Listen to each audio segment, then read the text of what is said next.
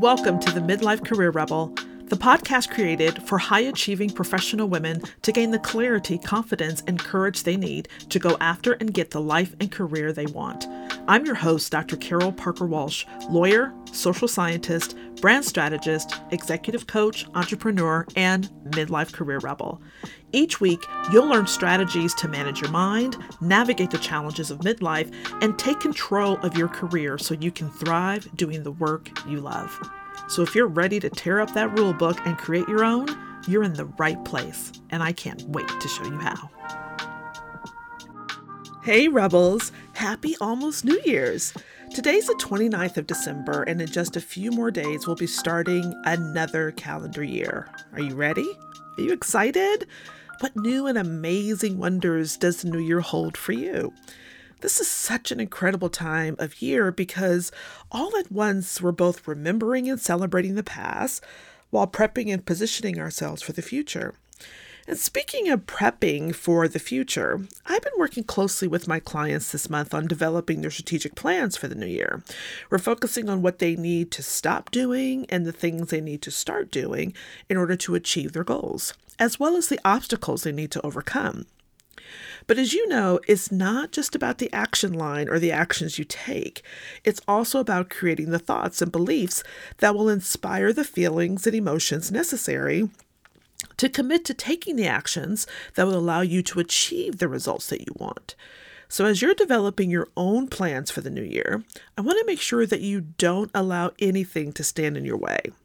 And that's why today I want to talk about the 4 career-crushing myths that professional women have got to get over. Now, for me, these are the 4 myths, the 4 most important myths that keep women in power positions from truly owning their power and embracing their significance. And I call them myths, but actually they're behaviors that women engage in because of faulty thinking or misguided belief systems. Basically, things you believe that are true, but are absolutely not. Therefore, a myth. So today, we're going to talk about the myths, and I'm going to explain the origins of these myths and why what they've produced in your life and career, and what you need to do to debunk them. So let's kick these thought errors to the curb once and for all. So here we go. The first myth is, I have to prove myself myth. Now, many women struggle with this. They struggle with this crazy idea that they have to constantly prove something. Prove they belong, prove they're worthy, or prove they deserve whatever opportunity they've been presented. And this is especially true once they're in a position of power. The desire to prove they deserve to be there instead of believing they already belong can become actually overwhelming and self-sabotaging.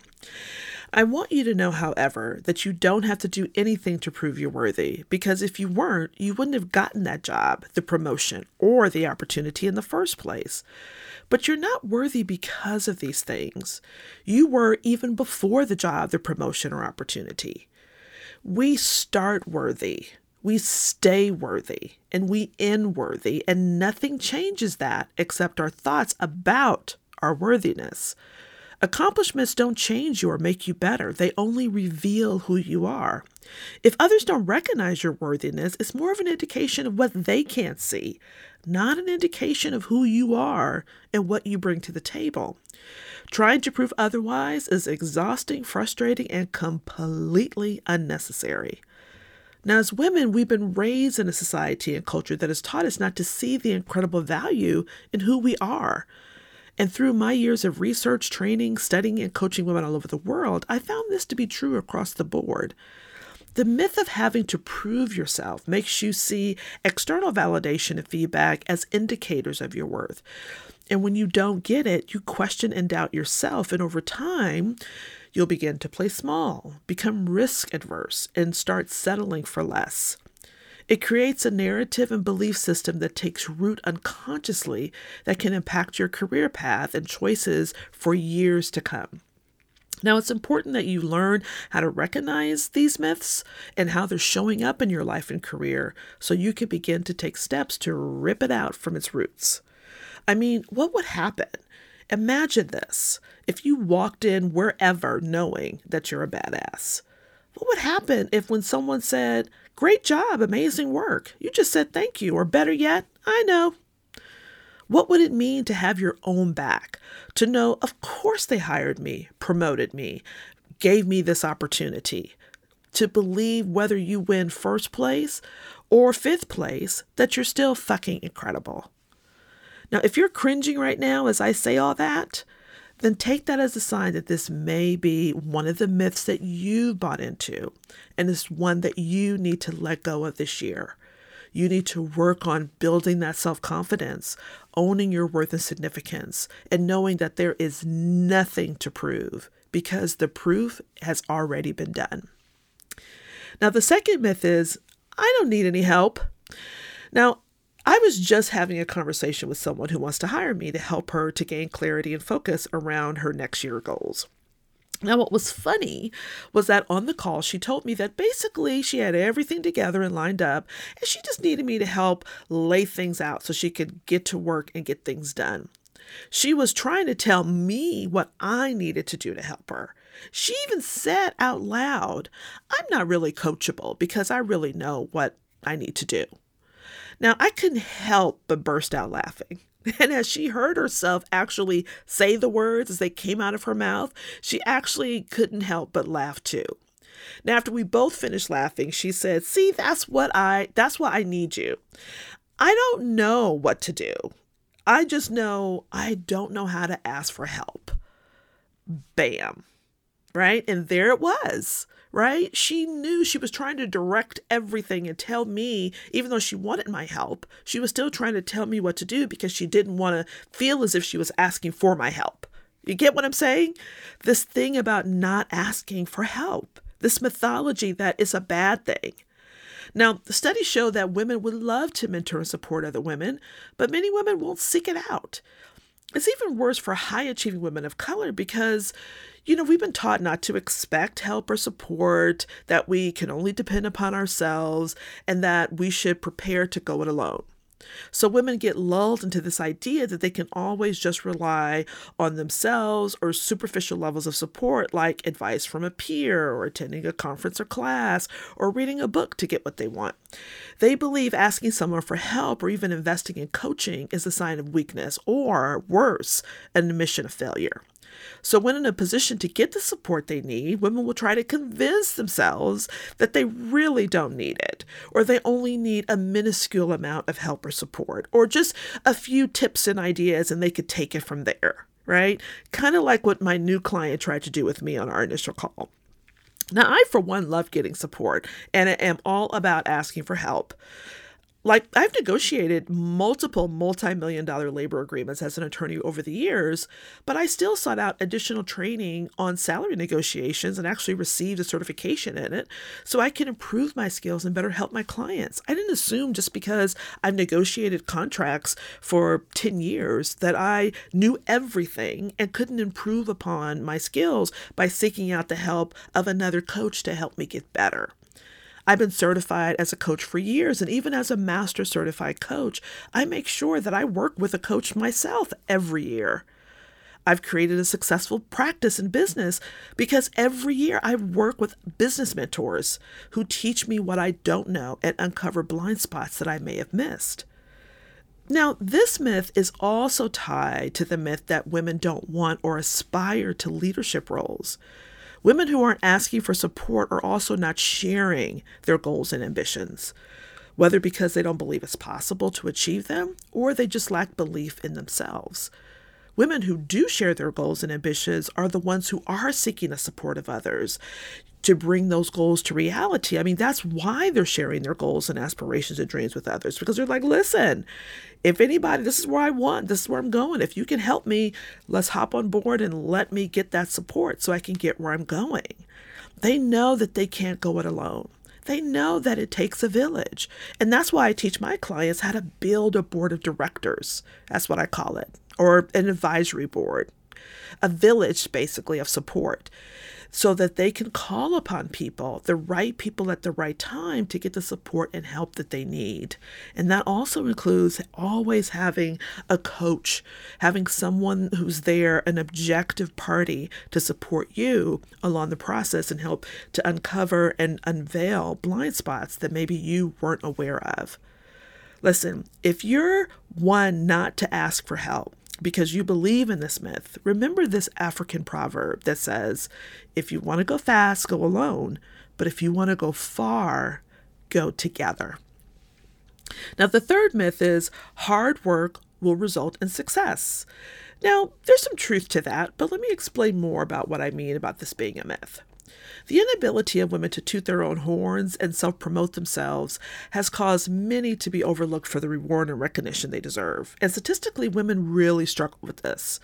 We wait for others to sing our praises, believing if we do it ourselves, it'll be perceived as bragging or arrogance. So we work hard and burn the candle at both ends in an effort to be noticed and rewarded, but are often left disappointed. It's another social conditioning designed to limit women's potential and opportunities. Now, this myth is closely related to the tiara syndrome, a term originally developed by Carol Frolinger and Deborah Kolb and then used by Sheryl Sandberg in her book, Lean In. Now, it's the strategy of hope tied to the rescued fantasies and myths embedded in most of those fairy tales that we were read as children and socialized to believe that someday our prince or princess will come. And when hope fades because your hard work and successes fail to get noticed, you're more likely to blame and doubt yourself. Now, this is further exacerbated by the double bind women find themselves in, where we're damned if we do and doomed if we don't. We're either too soft and weak or we're too strong and a bitch. Now, one of the assignments I give my clients is called the hundreds list. And I've talked about it before on the podcast. I have my clients write down 100 accomplishments and wins throughout their life and career. And without fail, every time I give this assignment to women, they say 100 like it's a ridiculous and impossible request. But it only feels ridiculous and impossible because it's so rare for women to take a moment to acknowledge and celebrate their successes, particularly if it wasn't acknowledged or celebrated by somebody else. So, as we move into the new year, be sure to send an email to your team and manager every time you've achieved something great or you've done something significant or noteworthy. Create a post on LinkedIn when you're invited to speak at a conference or sit on a panel because you're seen as a trusted authority. Share at your next performance review that email a stakeholder sent to you saying their success is due to your diligence, your hard work, your empathy, and your kindness. Let's debunk this myth by learning how to share everything you do with anyone who will listen. Now, finally, the last myth is the cup is half empty. This can also be called the "it's too late for me" syndrome. Now, this myth comes from professional midlife women's tendency to focus on what they perceive they're missing or lacking, not what they really are. I want you to hear me. It's what they perceive that they're missing or lacking, instead of focusing on all they do have to offer, hence the half-empty cup myth. This myth is at play when you refuse to go out for a promotion because you don't believe you've been in your current role long enough, or when you don't apply for a position because you only have 8 out of the 12 listed requirements, or when you refuse to leave a role or company that you're super unhappy with because it's only been 6 months or a year and you can't possibly leave. You haven't been there long enough to quit, right? It's the 2-year rule. You got to at least stay for 2 years so that resume looks good. Or when you won't explore career pivot or change because you think it's too late for you, or you've already had your turn. It's time to step aside and focus on the kids or let the next generation come in and do their thing. Or when you think you're too old to go back to school because maybe late in life you decided you want to be a doctor, a lawyer, an engineer, a teacher, a nurse, or whatever. It's funny, I had a friend I remember years ago, she was in her 40s, and she decided that she had been a teacher for 20 some odd years, but she always had a dream to be a doctor. And she went back at 47 to become an MD, right? Are you thinking, I can't do that? It's too late. I'm too old. Or if you're struggling with believing in the possibilities of your future because of everything that's happened in your past. Now, this myth is a cousin to the sunk cost fallacy, a term often used in behavioral economics to describe our tendency to stick with something we've already invested a lot of time, effort, or money into, and whether or not we're still receiving a return on that investment. It's a way of convincing ourselves that it's too late or we're too old to turn back. The thought error here is I've already gone too far down this road to turn back or change directions. But the reframe would look something like, hey, it's not too old or too late. I have so much time left, so much left to do, so much time left to go. And because of the societal messages that we receive, it's not uncommon for women in midlife to feel like, well, that's a wrap when it comes to their life and careers, that they're just going to stick it out or suffer through until they can retire, as if they're finishing up a prison sentence. But we're constantly bombarded with messages that imply it's your time to step aside and make way for the next generation or two that are behind you. So it's no wonder we have this idea that our time has come, the clock has run out, it's no more left to do, when we have so much more to do. One of the exercises I have people do sometimes is to draw a line across a sheet of paper. And at the end of that line, put 80, 90, or even 100. I may change it up sometimes.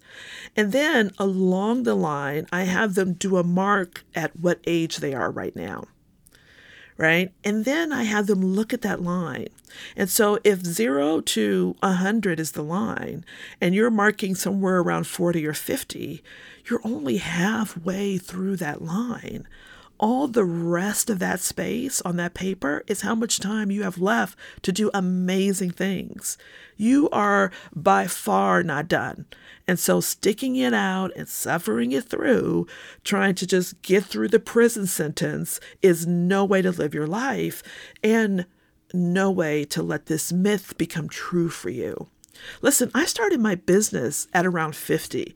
In fact, I walked away from a well-paying position to become an entrepreneur. People thought I was crazy. Hell, I thought I was crazy because all I could think about was how old I was, how I had kids about to enter college, how I don't get tech or social media, and how all the people I saw doing what I wanted to do were half my age or at least 20 years younger. I mean, I was drowning in my half-empty cup. But in many ways, my life began at 50. Who I am and who I've become would have never been possible if I didn't start looking at my cup not only as full, but overflowing. To start noticing the wealth, breadth, and depth of my experiences in education. To notice the income I had at my disposal to even start a business while supporting my kiddos' college journey. To realize I could afford to pay people to help me learn tech and social media, and of course, eventually hire those people to do it for me. To know that because I've been around the block a few times, I can handle triumphs and failures better than my younger colleagues. To believe that I didn't have to hustle to establish my credibility, but I already started with a shitload of credibility. So I stopped drowning in my half-empty cup and started doing backstrokes in a full cup of abundance. Now, where are you seeing a half-empty cup in your life and career? How can you reframe it to see all you have to offer so you can stop missing out on opportunities designed just for you? Now is the time to shake off those myths and start living your fullest and best life. Well, there you have it, Rebels, the 4 career-crushing myths that women need to let go of, and I mean let go of now. Have you been a victim to one or more of these myths? If so, now is the time to not judge yourself or beat yourself up, but it's time to make a change. Remember, it's not about looking back. It's always about looking forward. So use this time to celebrate the fact that you got this brand new awareness, which breaks myth number 3. To reconnect to all you have to offer the world, breaking myth number 1. To seek out any support to help you with this process, breaking myth number 3. And to prepare you to step into the possibilities of your future, breaking myth number 4. You with me? Then let's go. And until next time, have an amazingly rebellious week. I'll see you soon. Hey, if you're loving what you're learning on the podcast, then you've got to come check out the Career Rebel Academy. It's where you'll get the individual help and support you need applying the concepts and strategies you're learning here and so much more. You'll be joined by a community of other rebels just like you, and I'll be there as your guide every step of the way. If you're genuinely looking to change the course of your life and career, I promise you, this is the place you'll want to be. Just go to www.carolparkerwalsh.com/career-rebel-academy. I can't wait to see you there.